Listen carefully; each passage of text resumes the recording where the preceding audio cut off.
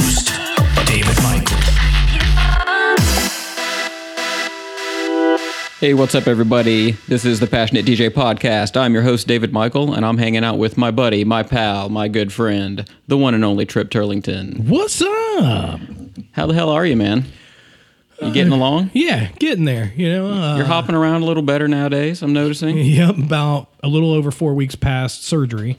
So I'm all nice and scarred up and, lost all the muscle definition. Weak as all get out. Still in a like supporting brace and stuff like that. But yeah, for the most part, I'm not on crutches anymore and able to kind of like get around and. Yeah, it hasn't been terrible for the past week or two. You're back at work full time now, right? Yeah, I'm back to work and back to school, the whole 9 yards. That's good. Yeah. Well, you're about to have a test at how good your leg's really doing here in a couple of days playing in Cincinnati DJ gig. So what's all that about?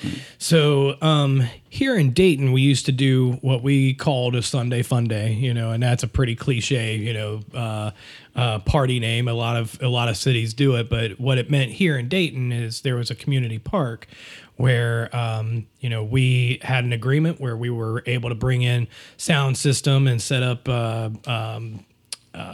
barbecues and stuff like that. So bring all the kids, bring the dogs, and everybody got to hang out and play some tunes, and it was a family affair.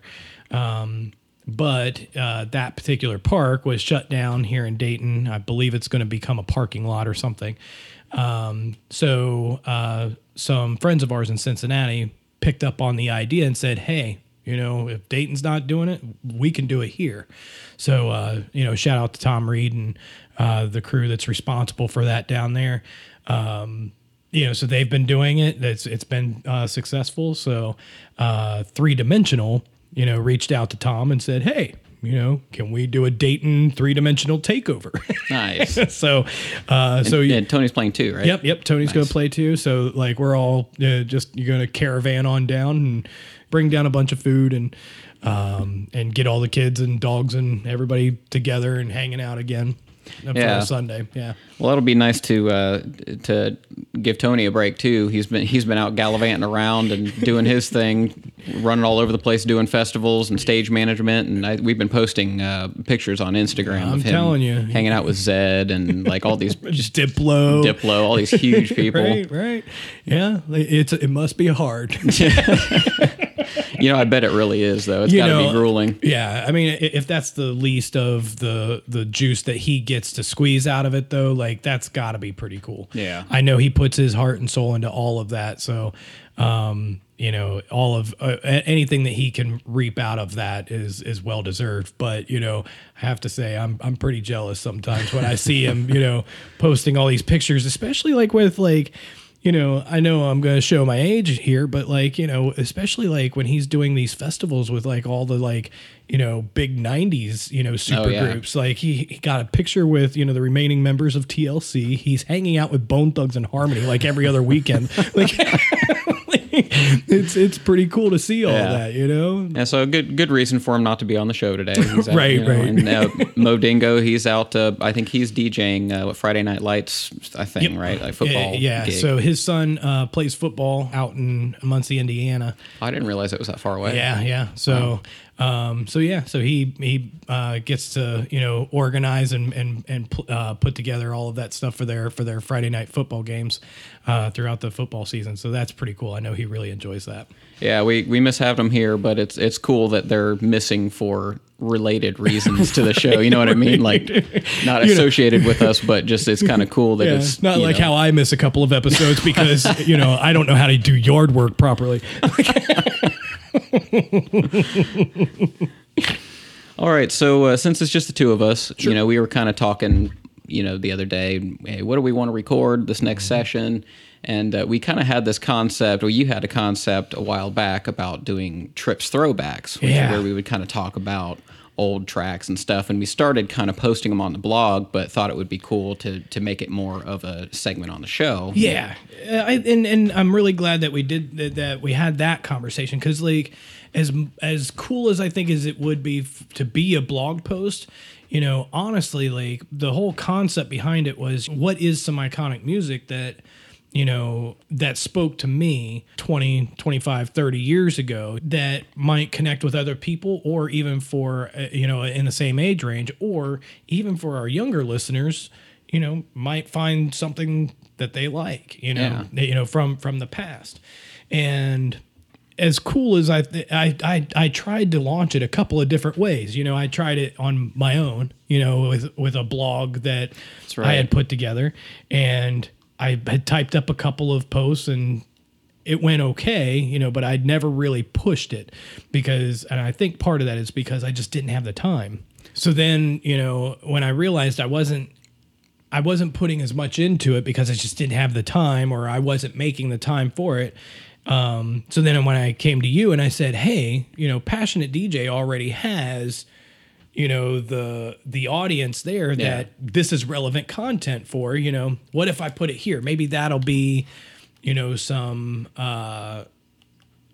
motivation for me to, put that, to make the effort to put that stuff out there more regularly. And I think I got about as far with that one as I did with my own, just due to time constraints and whatnot. But you and I had that conversation. You had said that, instead of doing it that way, if we're moving away from the more bloggy, the basic blog post type articles, right. So yeah, and Mo was really excited about, the concept too, like let's throw the throwbacks into an audio format. So yeah, so if we make this one of those periodic, kind of like our pick 3 type of thing. Yeah.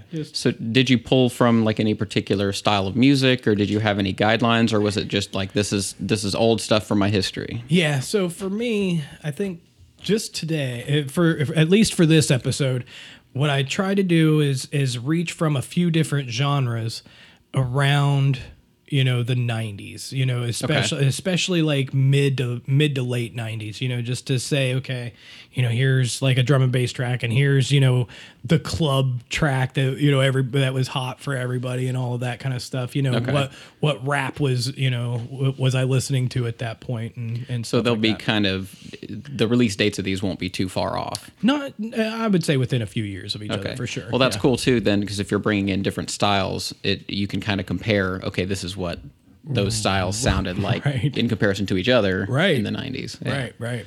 Cool.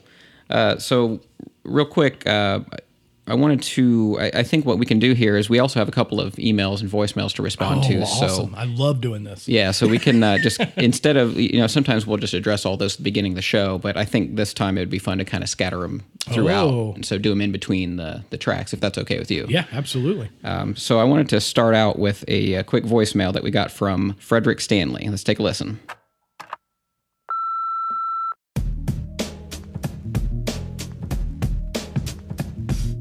What up, Passionate DJ? My name is Frederick Stanley. This message is coming from you from Sweden. I have a question to you guys about DJing at clubs. I'm on my way to a club gig right now, and I'm just thinking, like, what are your takes on DJs that jump around a lot? Like, going from psytrance, for an example, to a hip-hop original track, which gets everybody shouting. In the US, like, from my understanding from your podcast, there's a lot of, like, DJs at one specific event. Like, there's not just, like, one resident DJ. You have, like, 5 or 6 different DJs, or 3, I don't know, at the same night. And you guys were talking in a previous episode about DJs who play, for an example, drum and bass, and you guys go on stage and want to play house, like doing that transition down from R&B or from drum and bass or psytrance or anything down to like a house type of vibe. Me, myself, I play like 5-hour sets, and I'm like, I really jump around a lot. Like, I'd like to surprise the audience in a way. What are your thoughts on like DJs who don't stick to the flow, so to speak? I love the podcast, and I hope you guys will make a lot of more episodes, because like you're the only thing I can listen to on my way to my gigs. So have a good one. That's awesome. So that's really cool. Frederick, you're not the first person to send us a message from Sweden, so that's very cool. I think that's the second voicemail we've gotten from Sweden. Yeah, and if you've got plenty of room, maybe we'll come visit, Yeah, hey. Crash on your couch, raid your refrigerator. So, that's pretty cool that people are listening to us in the car on the way to gigs. Because that's the way I listen to podcasts, is in the car. Same so here. I imagine that there are other people that do that. So if you're on your way to a gig right now, good luck. Go crush it. No doubt. No doubt. So DJs that play a lot of different styles in the same set and in the same night. Well, let's. He brought up the point in the very beginning where, that is a key distinction that, to the best of my understanding, between Europe and ourselves, is that we have a tendency to load up lineups with as many DJs as we possibly can, with this, like, most of the time, a pretty diverse thing. And then it's up to a promoter to kind of, craft that lineup into into time slots that makes sense for the night. Right. And there's a whole science behind that, and some are good at it, some aren't. But over there, it's nothing to hear about, like he said, 5-hour sets, headliners that go for 2.5, 3, 4 hours, with maybe a direct support or something like that. And, maybe somebody doing after hours. So like 1, 2, or 3 DJs versus 8, for an event. And me personally, I'm pretty jealous of that. Yeah, agreed. It would be really neat if Americans could hold their attention that long. Well, so it's probably important to point out, like, okay, what type of event or gig or DJing are we talking about? Because we do have DJs here who play 5 and 6 hours in a night all the time, and they would typically be a resident somewhere, at some kind of bar where that's appropriate. Yeah. So we probably we skew the perspective a little bit just because of the type of scene that we are into, I'm sure. Correct. Right. You know what I mean? Yeah, so here in Ohio and in the Midwest, that's a long tradition of having a zillion people on the bill, right? And I don't know, and bringing that to the club and rave type scene. Mm-hmm. I don't know if that's because I tend to think it's maybe that's what we had to do in order to get attendance, because maybe one person will bring X amount of people and another person will bring X amount of people, and back in the day, that wasn't popular music here. Right. And raving, especially here in the 90s, here in the Midwest in the 90s, it was very much a word of mouth type of thing. Yeah. So, if you were a DJ back then and you could bring anywhere from, 10, 20, 50 people with you, and then those 10, 20, 50 people, were able to bring 1 or 2 people, so the more that you could, so the more that you could like muster up, then and if you get 10 local DJs to do that, well, you've definitely got yourself a party. You know, then you can throw on a couple of headliners, and then those people alone will have their own draw, and you've got a party. But it does seem like we've kind of moved into, like, we might, for club nights, we might have a lot of different types of sound represented, but those types of sounds will be represented by different people, which might be different than what he's saying, which, he'll do the same thing, but it'll be all Frederick doing that. Right. Which, like I said, that, so for me, I'm a little jealous of that, because I've attempted to do that even with like 1 hour or 1.5 hour sets, and it's incredibly difficult, because then it just kind of makes you look like you've got Sonic ADD or something, you're just kind of, you can't decide on what genre you want to play, even if, the BPM progression matches and everything kind of works, but it just seems like it's rushed or forced. Yeah. Whereas if I had 3-4 hours, I could make that work, and take your time with it, make it more fluid. I often also feel like, and I'm probably not the only one, like sometimes I feel like I have a point to prove, like this is my sound and this is what I think this would work well into this, which would work well into this. Right. And so I'm trying to do my DJ thing and show how good of a DJ I am, and I'm sure a lot of us get caught up in that. Sure. Especially if, where we live, other than probably really recent history, like everybody had to be a DJ's DJ. You know what I mean? Like the whole scene was built up of other DJs. Right. And if the DJ's you want to impress your buddies, right? Exactly. And if the DJ's at the top of the food chain don't really think that much of you, well then you're not getting the bookings. Whether that's right, wrong, or indifferent. So because some of that could be totally subjective, where people just don't like you or whatever. Yeah. Okay, fine. And there is some of that. But then there's other, where there's this group of people who have the skills that it takes to be considered good DJs. And when they're not impressed by somebody who is not a good DJ, then you kind of, get that little mark on you that's like, that scarlet letter. Yeah, I don't think we're going to book him again.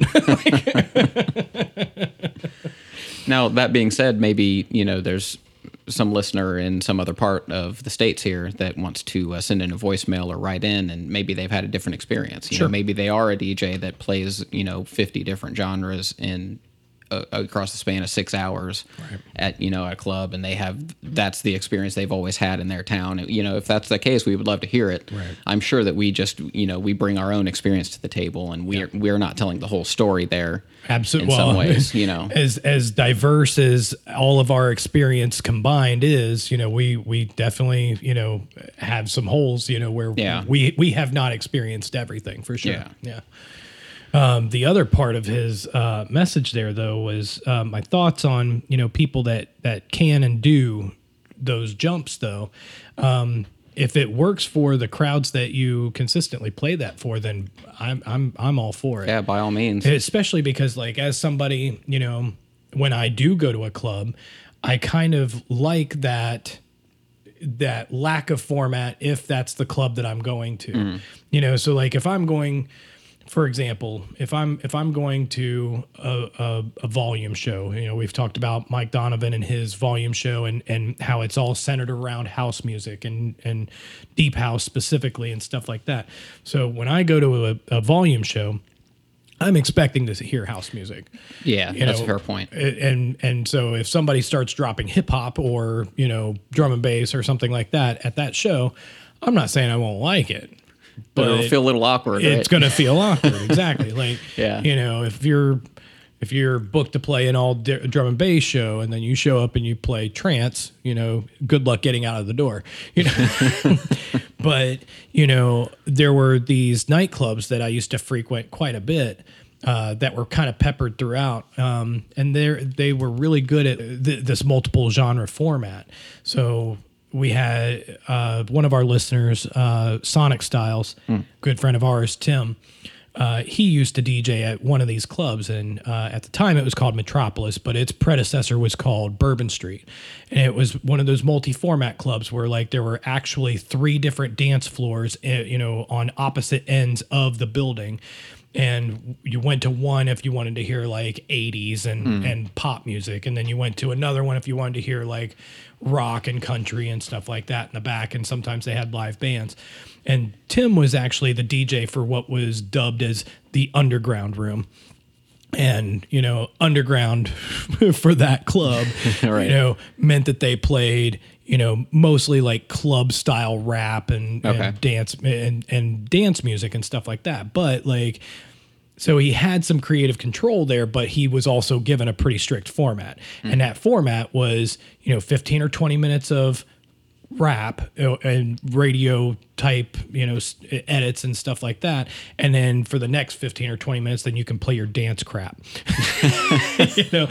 But even the dance crap, like you couldn't go too underground, like you couldn't go too deep. So it's not like you're playing Jeff Mills or anything. Right. You're playing like Fatboy Slim, maybe. Stuff like that. Yeah, exactly. Okay. So that, and Tim was really good at it because Tim has a really diverse palette. I was going to say, for as long as I've known him, he's always played all kind of anything. Right. So He was really good at it, and there was a couple of times where he actually invited me to come up and play, and we would drink Jaeger in the booth and like, woo, whatever. But,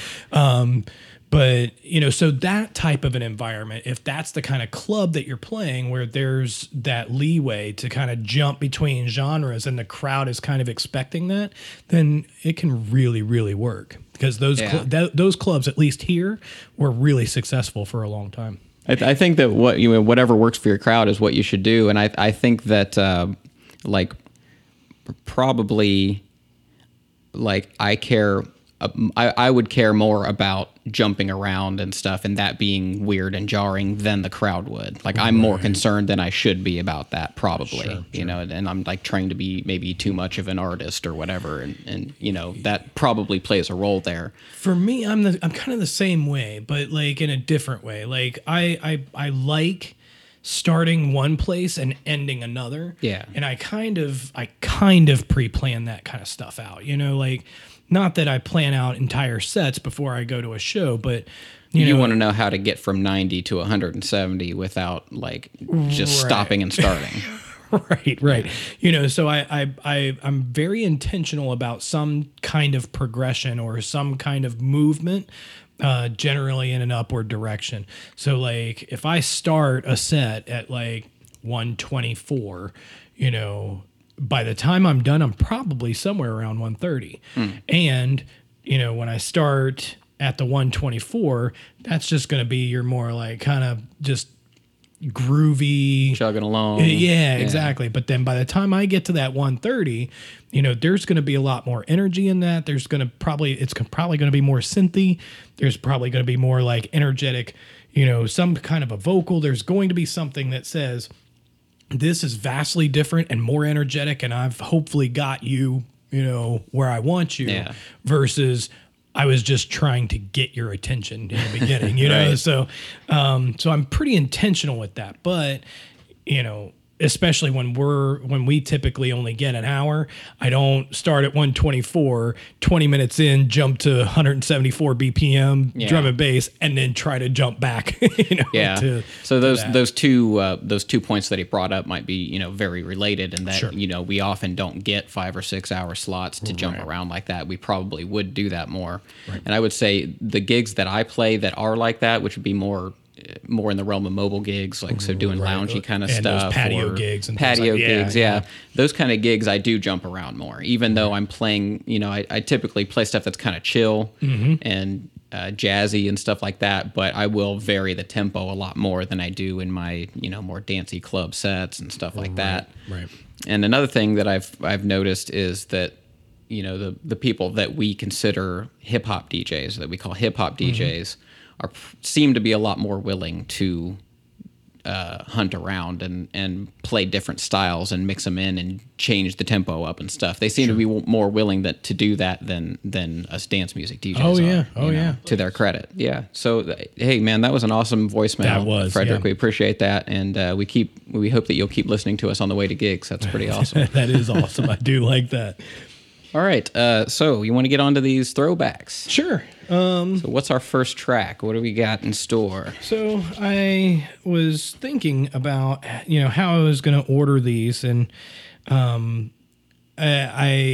was going to save this one for last because typically, drum and bass is not the place where you start. With something like this, because a lot of people either aren't into it or, it's just not somebody's cup of tea or whatever. So, if nothing else, this is just getting it out of the way for some of you. This one is just hands down an iconic, old school, like rave drum and bass track. Like if you were raving in the 90s and you were into drum and bass at all, or even if you weren't, like, this one. Most people think that the guy who did this remix is the one who actually wrote the track, and he's not. He remixed it. But this remix is just that damn notorious. So all of my drum and bass heads out there, if you don't already know what this is, you're fired.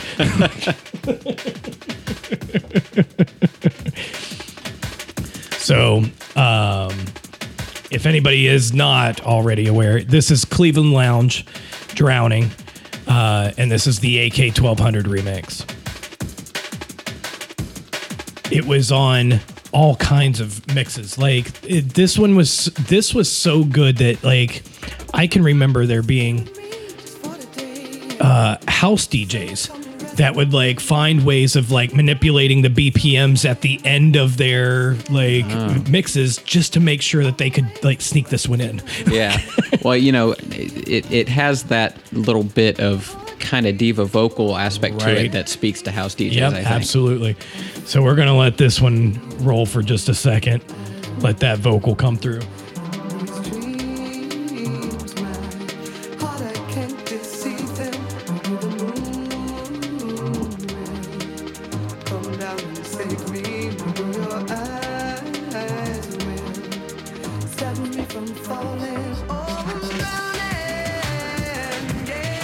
Okay, hopefully you're all singing along now. You know, I like this track because it's very obviously drum and bass, but I don't know if people who've been listening to the show for a while will know that I'm not super well versed in drum and bass stuff, but a lot of drum and bass, like when I was first introduced to it, and it would have been stuff a little older than this probably, or newer than this rather, it was really in your face. Oh, yeah. Like synth-wise, drums, samples, like all the stuff was just as much sound and as many crazy noises. Kind of like the way dubstep got for a while, where it's just really, really big in your face, squelchy, noisy, huge bass lines. Right. And this sounds like a song. It's got, you know, soulful vocals in it. It's got, you know, the drum samples are really, you know, really clear. They're really chopped up and cool, and they're fun to listen to, but they're not...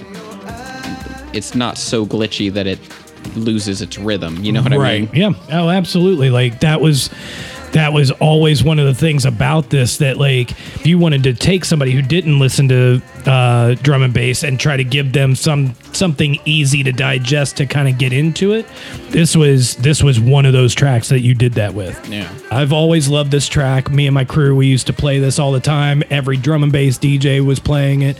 I actually have a copy on wax that I have in a frame. That I'm looking at it right now. Yep, that Cool. AK 1200 signed it for me. Yeah. I caught him at a show, and I brought the wax with me, and I was all like, "Hey, I'm sure you get this all the time, but can you sign this?" Nice choice, man. I like it. Yeah. That's a good start. Okay, real quick before we move on to the next one, let's respond to this email from DJ Bycons. That's BYKONZ. Oh, okay. He says, "Hey, my name is Isaiah, and I have a question. Is there anything that I can do to stop copyright on YouTube?" I think he means stop getting taken down for copyright violation. "Each time I upload my mixtapes, there's always a copyright problem, so I stopped uploading my mixes, but people keep asking me to put my mixes on YouTube so that they can listen to them from there." Yeah, that's a toughie. It's kind of the eternal struggle these days, whether it's YouTube or SoundCloud or, you know, any number of Facebook Live. I mean, you know, even Twitch. I was watching a Twitch stream the other day, and they started, they don't take it down. They mute the audio, which I thought was an interesting, like they'll say this section violates copyright, and so they'll mute however long it is. Wow. Which I thought was a pretty interesting approach. Well, because Twitch is live, right? Yeah, and I don't think that they remove it from the live stream. I was watching a replay. Oh, okay. You know, from somebody's channel. Gotcha. But yeah, it's just, this is something that we're all kind of learning how to deal with these days. Yeah. Because especially with DJ culture, like, you know, there's...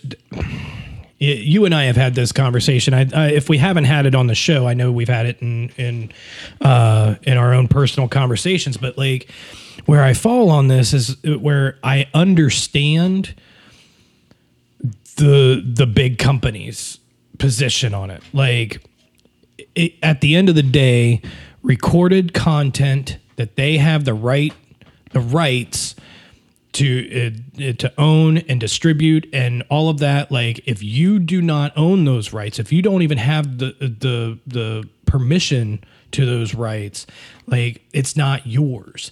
And no matter how much we really try to twist it, Yeah. It at the end of the day, it's not ours. Now, I also, having come up through DJ culture, have, somewhat of the same, have somewhat of the attitude that, you're a huge conglomerate company. Like you're just this huge monolith. You've got money coming out of your arse. Like, come on. Like, why are you picking on, people who are just, trying to share their art? They're not, they may or may not be trying to make money, but even if they are trying to make money, they're not making the money that, that would warrant shutting everybody down like that. There's gotta be, in my opinion, a much better, middle ground somewhere. Yeah, I mean, us, down here at the bottom, we feel like, the SoundClouds and YouTubes of the world are breathing down our necks, and then they feel like the big labels and all those are breathing down their necks, and it just kind of, trickles down from there. Right. And I think this really just kind of speaks to the larger problem of, this is a whole new world now in general, as far as, internet and broadband and streaming. I mean, especially with streaming now. It's like, how do we handle that? Well, when, all of us can FaceTime each other and broadcast. I could have you FaceTime that drum and bass song you just played, and I could have my phone plugged into a PA system in a stadium, and it would play. And then what? How do we handle all that? Exactly. And the crazy part is so like, in the past, big labels controlled everything. They were the A&R, they were the QA, they were everything when it came to sourcing, curating, creating, and distributing music. And that's not the case anymore. The labels still play a part, but nowhere near as prominent. It's really the tech companies that are really driving a lot of stuff. Mm-hmm. When you've got your SoundClouds and your Spotifys and your YouTube and all of that stuff, these companies are really starting to drive standardization of even just like, on the loudness of streaming musics to try to, combat, loudness wars and stuff like that, just to give us, the consumers, a more standardized listening experience. So, when they're in these contracts with all of these like big labels and the distributors and all of that stuff, like, I can't imagine what it's like to be in those rooms and trying to negotiate, however many millions of dollars it takes to get the rights to just stream something, you know? But at the same time, like, if it's that difficult for them, like, imagine us, we're people who are sitting in their home, studios or their bedrooms or their living rooms or, wherever, and they're just trying to share what they do and what they love, and stuff like that. Like, so when YouTube comes along and nope, you can't do that, and either blanks out the audio or issues takedown notices. It's incredibly frustrating because it shouldn't be that difficult, or it shouldn't be that antagonistic, I suppose. Yeah. So, I mean, when it comes to what do I do to stop this from happening on YouTube, probably nothing, unfortunately. Right. Other than use some other platform that isn't being so intensely scrutinized at the moment. It doesn't get much bigger than YouTube, and YouTube was never meant to be a music distribution service, and it kind of became that because people were able to get away with sharing music that way. Well, and because MTV MTV hasn't been showing videos for like 20 years now.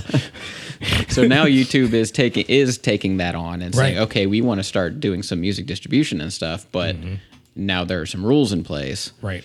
Well, for people like us, that kind of leaves us out to dry unless we're, producing original content and posting it or something like that. Because I see that stuff all the time where, like, if I go to look for a song to listen to on YouTube, and, a lot of people put like disclaimers like, I'm not making any money off of this, and I don't own the rights, please don't sue me, blah, blah, blah. And I'm like, You just wasted keystrokes there. Right. Like if I ask nicely, will you not sue me? Right. Or will you just leave it up because I have 5 million hits on this one video, whatever. But, at the end of the day, I think you're right. I think ultimately what it boils down to is researching the companies and the platforms that are more friendly to and have the mechanics in place with these labels and stuff like that in order to provide that kind of an experience.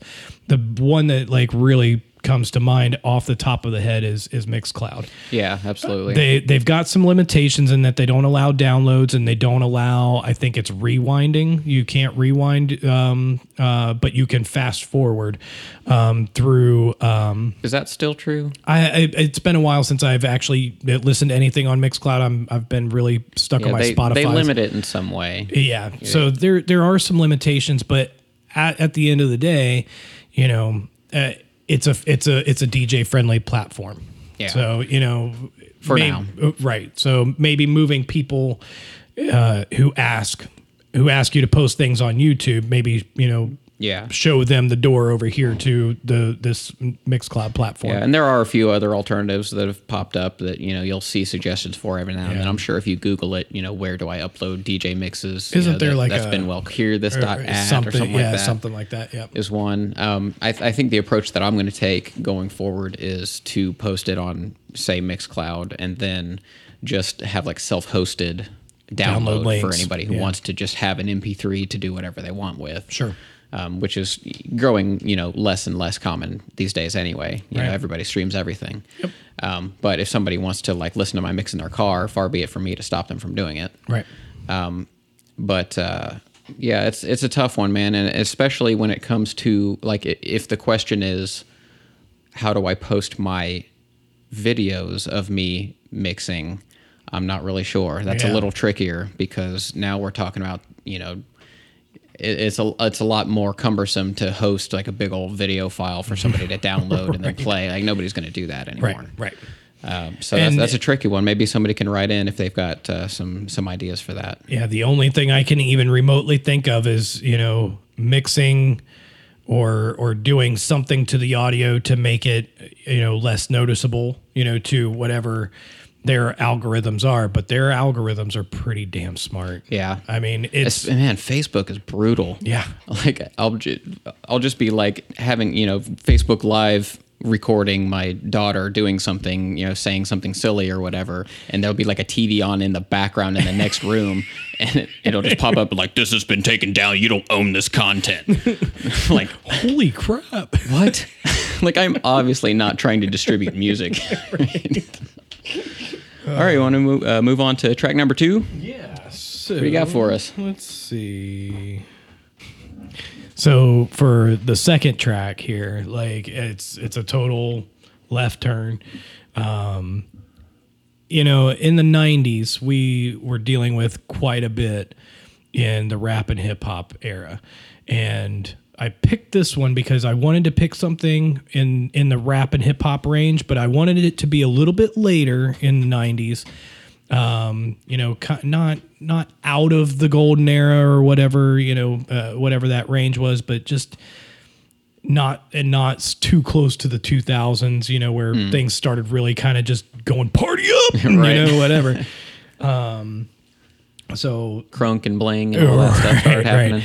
So I wanted to pick something that was intelligent, that made people think, and really, in my opinion, was extremely different than everything else that was out there. Oh yeah.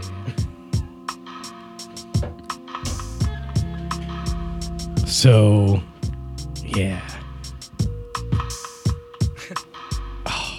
Like, I can remember just putting this instrumental on for like ever, and just I used to draw a lot and paint and do a lot of visual graphic stuff, and I could put on this instrumental and just sit there and just draw for hours and hours and hours, and that would be it. But this is Elevators by Outkast. I think this came out right around 96, I think. Yeah, because I saw them at Bogart's later that year. And like I said, it was something different.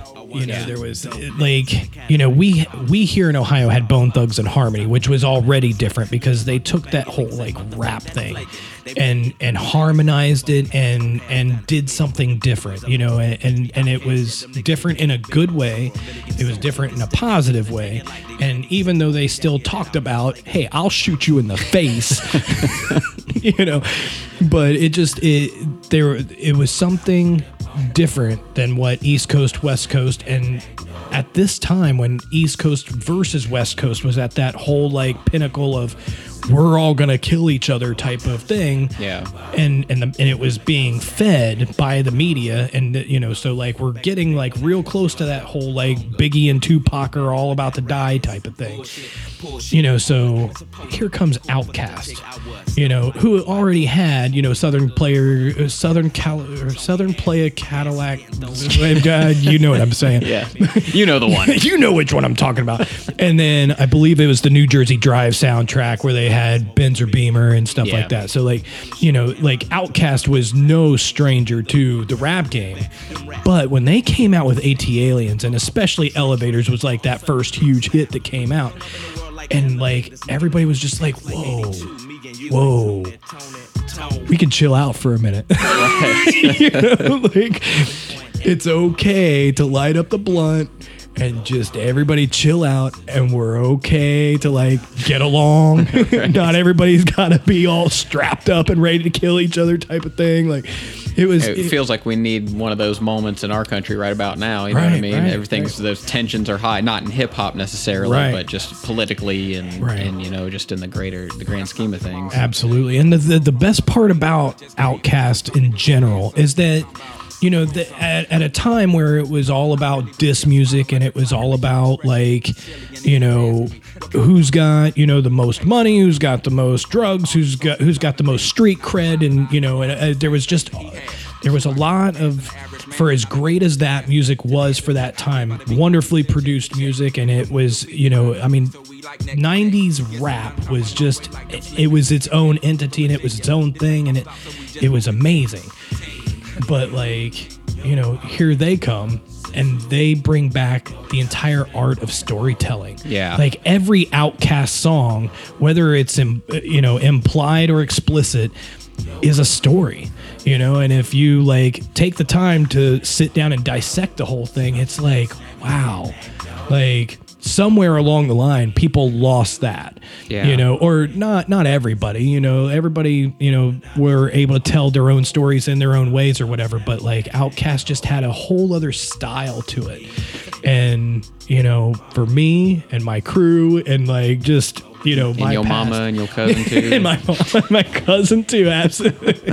Just slamming Cadillac doors, man. It was, this was one of those tracks that just, never, ever left. All right. We have an email from one of our younger listeners. It says, this comes from, I'm not quite sure how to pronounce it, Vinod Patgar, I think. He says, my parents and my whole family are opposed to me being a DJ. I've tried my best to convince them. They want me to get a decent job and stay in front of them for my whole life, but my dream is to become a DJ and tour all over. What am I supposed to do now? We get emails like this all the time. Mm-hmm. A lot, from all over the world. They're just, younger DJs who will come across the site. They'll find the podcast and they'll say, I want to become a DJ, but my parents won't let me. Sure. Obviously, the first thing we have to say is it's not our place to stand between you and your parents. Right. So, we can't tell you to go against their wishes or anything. That's not our place. Right.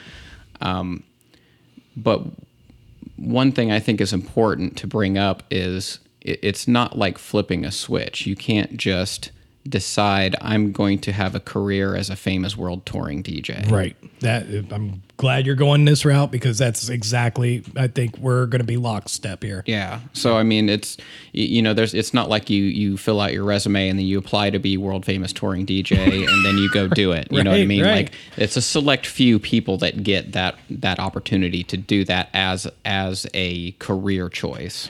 And just to interject really quick there, even the ones that do, it's very rare that somebody is an overnight success. Right. So it's a lot of grinding and maneuvering different networks of people and fulfilling different, requirements and really getting along with different, a bunch of different people and being the likable, entity and being able to strike those deals and to be able to, maneuver something.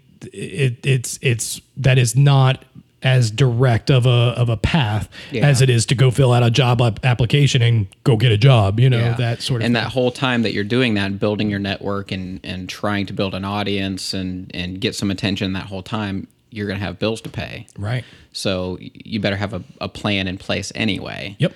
So I would say that if the option is I'm either going to pursue a career or I'm going to become a DJ, your parents are right.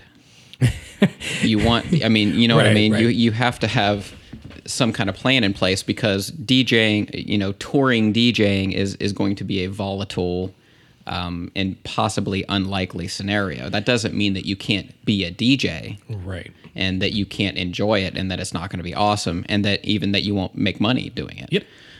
But I wouldn't. That's not something that I would personally want to count on, no matter where I'm at in the world. My advice to any young person now is absolutely have that dream. And if you've got that passion and you've got that drive and that's something that you truly want, then by all means go for it. But be smart about it. You hear old people say it all the time. I had old people telling me all the time, oh, yeah, that'll be fun and blah, blah, blah. But have a backup plan or have a primary plan and, whatever. And all we're saying is nothing's guaranteed. Right. That's so to me, having the luxury of hindsight, right? I would definitely say the exact same thing. Focus on education and career as your primary plan. And then if this DJing thing can pan out, even if it's just for a year or two, even if you get to a point where, you can make that decision. Case in point, Girl Talk. Okay. Girl Talk actually was just he went to school. If I remember right, he's like some kind of a chemical engineer or a biological engineer or something like that. And he was doing research work in hospitals. And so he is just tinkering around with music, on his laptop or something. But it kept getting bigger and kept getting bigger. All the while he's working his full-time career, doing his primary plan A. And then all of a sudden, this music thing is starting to pan out. Yeah. And, there's this opportunity cost, there's this equilibrium point where all of a sudden you got to make a choice. I either stick with the primary plan because this is, making me X amount of money and I've got, benefits and blah, blah, blah. Or this DJing or music thing has gotten to a point where it could replace that, and we're faced with those kinds of challenges or those kinds of decisions at different points in our life with all kinds of different things. But with this in particular, you are more likely to be a lot more successful in life, period, if you focus on the more likely scenario. Yeah, cover your bases, not, necessarily throw this away because it's not something that you'll ever be able to do. Right. It's out of all the people that I've known who have toured professionally and that's how they pay their bills, or the handful of quote unquote famous DJs that I've ever talked to. Sure. Very few of them have DJing was their only only route. Like Right. almost every scenario, it's like, well, I had a career doing blah, blah, blah, and then DJing took off. Or Right. I'm still working 2 jobs, or, you know what Yeah. I mean? Like a lot of touring DJs still have day jobs. Yep. You know, Yep. I know some people like that who Yep. they do tour and even tour internationally, but they work. Yeah. You know what I mean? And so, and then there's also the question of what happens when the light kind of burns out and you're not as popular anymore. Then what's your backup plan? Right. When that goes away, what are you going to do after that? Right. You know, here on the show, we're not really typically in the habit of like smacking down people's dreams, right? So like, I don't want to give the absolutely wrong not. impression Right. here. Yeah. Like, I think the point here is that you don't have to choose one instead of the other. Right. Like, Right. you know, all of us here on the show do other things. Yep. You know, to pay the bills and have other interests and to make sure our families are taken care of and that sort of thing. Yep. But we also super duper freaking love DJing. Right, right. And we're like, we're really into it. Yep. And it does something for us. And, you know, we've all made money at some point doing that. Yep. So, you know, it all we want to say is, you know, please, it maybe the approach is, you know, I don't know what the relationship is between you and your parents, but, you know, maybe show them that this is just something that you're excited about and that you're passionate about and that you would like to do. Yeah. Because nowadays it's pretty cheap to get into as a hobby, you know what I Right. mean? Whereas that wasn't always the case. And so it's, you know, you don't have to write off your entire future just in case DJing doesn't work out. You know, if you're into DJing, please, by all means, join the, you know, keep listening to the show and we'll keep doing everything we can to give you, you know, inspiration and information to help you pursue that goal. Right. We just don't want there to be an unrealistic expectation of all you have to do is just decide that you're going to be a touring DJ. Right. Yeah, because if that was the case, I would still be doing it. Yeah, and you know that's the other point. Like maybe we're just not the right people to answer. None of us are doing it, right? Right. No doubt. No doubt. But yeah, hopefully that was helpful. I hope it wasn't you know, construed as being too negative. Like I said, we want to make sure that that you make sure that all your bases are covered and pursue DJing because you love it, not because it's a guaranteed paycheck. Right. Do we have a third track to bring up? So this one, all of my '90s club heads are gonna love. Like, period. Like this one, I'm just gonna play it. So yeah, it's got that quintessential like '90s housey clubby kind of like thing going on right there. This like is where oons. This is where it came from. boots and pants, right? Boots and pants. Boots and pants and boots and pants and boots and pants and boots and pants. So like these stabs, and then there's gonna be this vocal, and you're all gonna start dancing.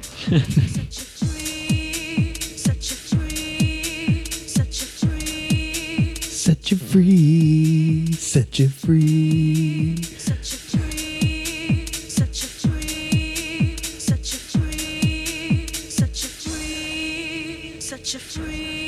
So this is Set You Free. And the group is called Planet Soul, which interestingly enough was the producer George Acosta. Oh, okay. And a chick named Nadine Renee. I don't know anything else that Nadine was in, but George Acosta, at least, you know, going through the 90s and 2000s, like, I mean, everybody knew who he was.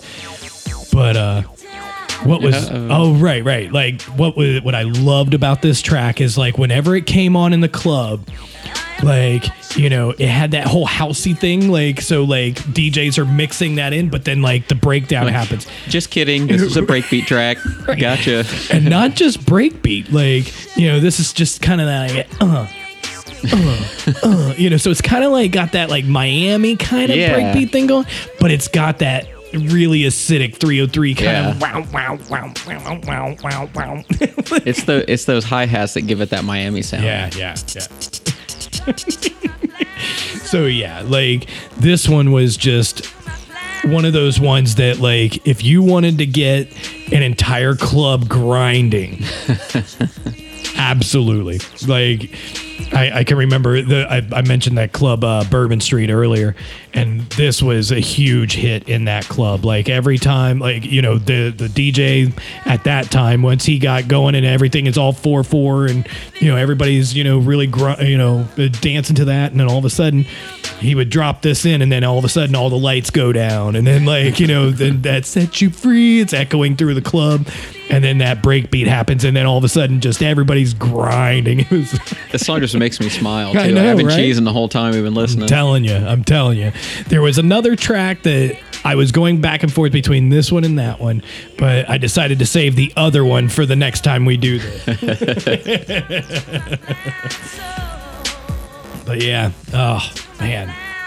Does this ride out the breakbeat through the rest of the track, or does it go back to the 4/4? Yeah, no. As far as if I remember right, it goes breakbeat throughout the rest of it. Yeah. And this one, this is like we'll probably cut it off here shortly. This is the Fever mix. Okay. And it's like 10 minutes long. So like, Oh, okay. this was definitely a 12-inch Yeah. on Strictly Rhythm Records, actually. Yeah. I like it, man. Oh man, That was fun. Good stuff. Good stuff. All right, we do have a question from Kevin Yap. This came in on Facebook. He said, at what point is a DJ considered selfish? For example, if you are creative and you've made your own edits, but you made your own edits and stuff, should we share it? Are we obliged to? Is it okay to fear people stealing your ideas? Are we selfish when we don't share all that we know? I'm currently in the learning process and have been taking classes. What is okay to share and not okay? Can someone please teach me? The answer is no to all of that.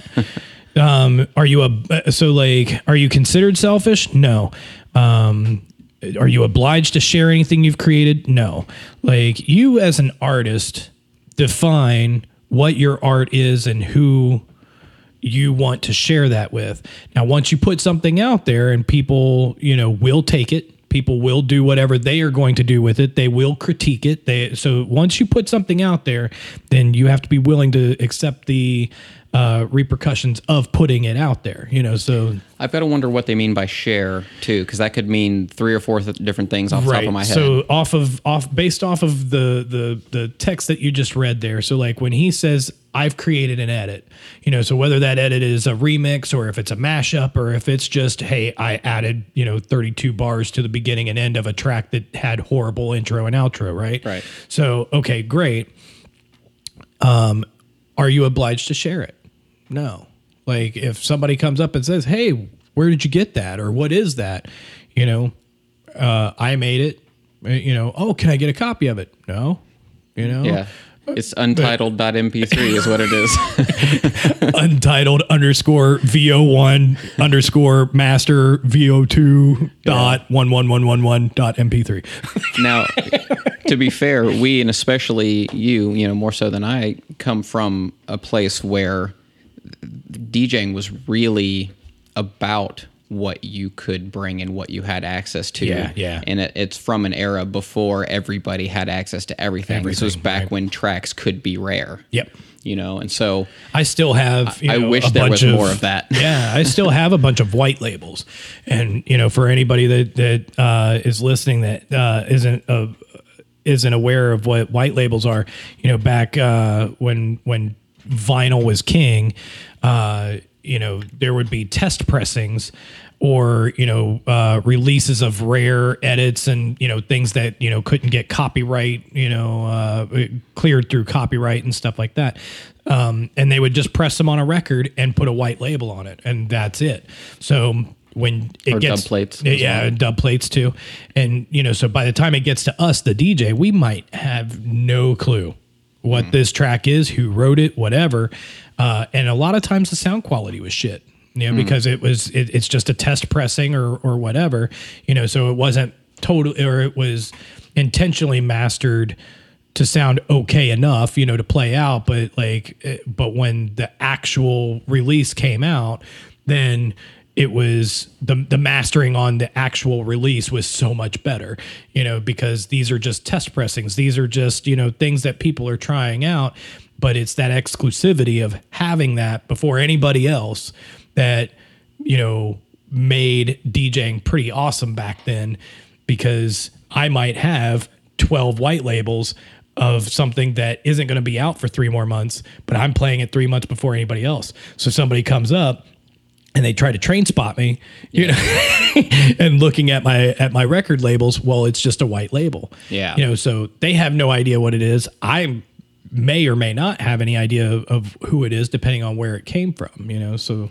And I think some of that still carries over now. A lot of DJs are still kind of picky about that. I think Tony's kind of this way. I hope he doesn't mind me saying so, you know, where he likes to bring new things to the table and share his own spin on things. And so, you know, what a lot of DJs will do is they'll like lower the laptop lid so that you can't see it, and like turn the brightness down and stuff, because people will, you know, nowadays they just think, you know, I'll just come up and check out whatever that is. Yep. And, you know, most like normal patrons in the room aren't going to really do that. And if they did, you wouldn't care. But in the scene that we're familiar with, we're all DJs, right? So it's like we want to have our own little thing, but we also all kind of get it, right, most of the time, you know. So and I agree with you, man. I think if you want to keep something to yourself, you're more than welcome to do that if you can. Right. Yeah. It's totally up to you, and don't let anybody tell you you're being selfish. It's just, you know, whatever you want to do, whatever you feel comfortable with, you know, it's just, you know, or whatever you want to do. If you wrote an edit and you want to keep it for yourself, then it's yours. You know, don't feel like you have to share it, especially if it's something that you feel adds something unique to your set, or something that you are able to manipulate in ways that, you know, it's your idea, it's yours, and you do what you do with it. Maybe to approach this from the other side, I think it would be maybe selfish for somebody to expect that of you. Oh yeah, absolutely. Absolutely. All right, we have track number 4. Yep. Trips Throwbacks. Where are we going now? So now we are going to go house. Okay. And I mean house. Definition of classic 90s house. Like, I'm down. Let's do it. This is it. Oh, yeah. Yeah. It is. Like, you don't even need a drum. This is house.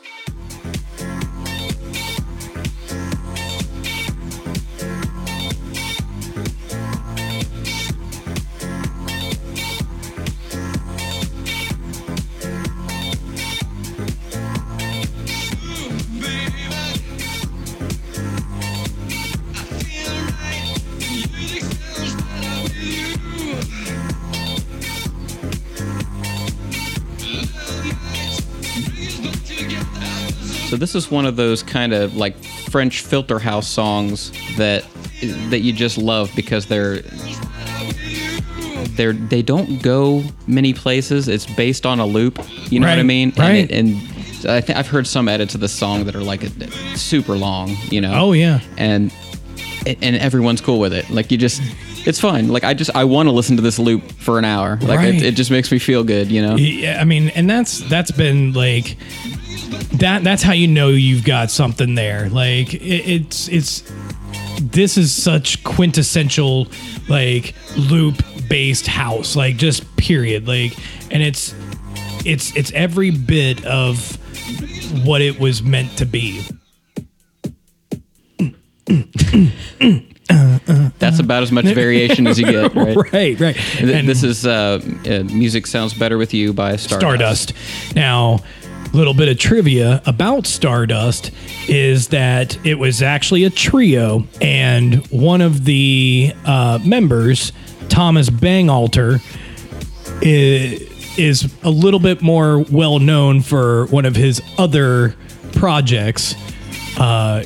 We may know them, you know, a couple of guys. They wear helmets on their heads. So for anybody who hasn't picked it up yet, he's one of the members of Daft Punk. So yeah.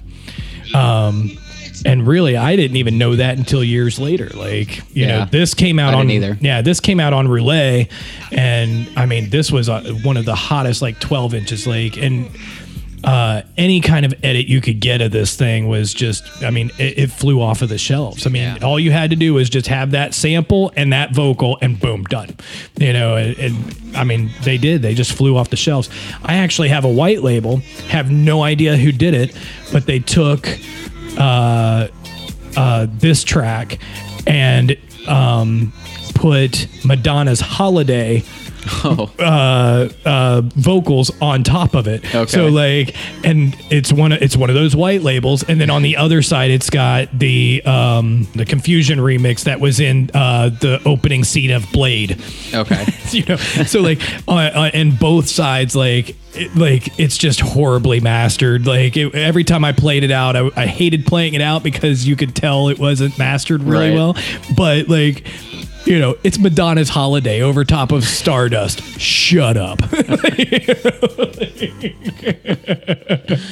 All right. So do you have one more throwback track to kind of send us out with? I do. And this was another one that I went back and forth about trying to find something to roll us out with that was both, impactful for me, but yet wouldn't be too obscure, because really from a DJing perspective, it doesn't really work for a main stage or a club or anything like that.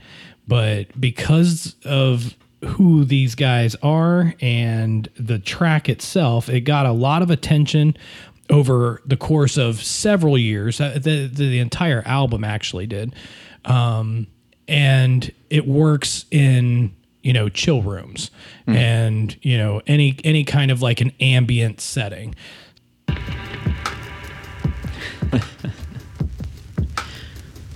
Now talk about a house song. Right. That's a total dad joke. Yeah, it is. So, good choice though. Good choice. This is another one of those ones where like, if you were into this kind of music, like I don't know that like Massive Attack, most people classify them as trip hop, but like I feel like their stuff is a little bit more nuanced than that. Like you could make it work in like, a chill set or an ambient set or something like that, but like, their music like really ran a gamut of just well put together music that, spoke to you in like, I don't want to say a symphonic sense, but like, just, classically put together music that will stick with you. Yeah. And they had very unique vocalists, that were involved in all of their projects and stuff like that. And so it was all memorable. It all stuck with you. And this entire album, actually, Mezzanine, like there's not a bad track on it. Yeah. I played this. This is what I fell asleep to. This is what I cruised to. This is what I chilled to. Like, this is what I worked to, like, for years. Like, I love this entire album. And this is Teardrop Yeah. by Massive Attack. And, of course, if you're not familiar, this was for most of its run, if not all of it. I think maybe all but the first season. First season or part of the first season or something like that, Yeah, it was the theme music for the TV show House. On Fox, yeah. Yeah, which is where most people would have been introduced to this track. Sure. But it's just such a good track in its own right. And it took me a long time to disassociate this song from that show, because I was really into the show. I've watched through the whole series 2 or 3 times. Really? I dropped off at some point. It was very late. I hung on for several seasons, but then for whatever reason, life changes or whatever, I just dropped off. And but that was always a show that I loved it. And because I was such a Massive Attack fan, like, it all worked out. Yeah. Every time that like the credits came on, I'm like, yeah. Good choice, man. This is a nice one to wrap it up. Yeah. I like it. To roll out to, for sure. Yeah. All right, man. I appreciate that. Let's do this again. Absolutely. I gladly. Like I said, because the blog post thing, it's a time-consuming thing. It's hard to keep up on that. So bringing it into the fold of the show rotation, or rotation of the show, really, I think it really works. Yeah, thanks for bringing those in, man. Absolutely. Appreciate that. Let's let this roll out. Cool. We'll see you guys next week on the Passionate DJ podcast. Until then, take care. Easy. Most faithful.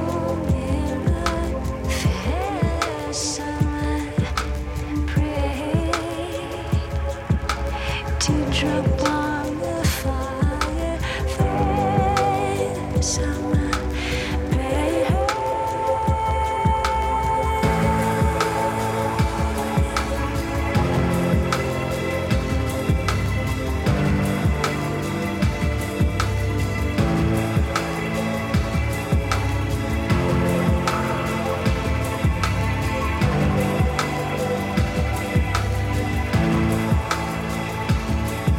It's tumbling in the dark.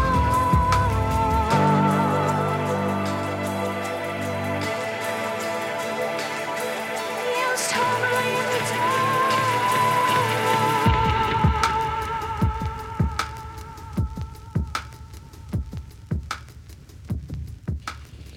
I'm going to caffeine up real quick. Okay.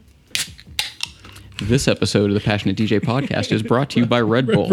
Red Bull, it gives you wings. Just kidding, we're not sponsored by Red Bull yet. Yeah, yet, exactly. That would be awesome, though. Yeah. Would be their first foray into music-related industry stuff. Yeah. Just give us a case of Red Bull a month. Right. Fuel.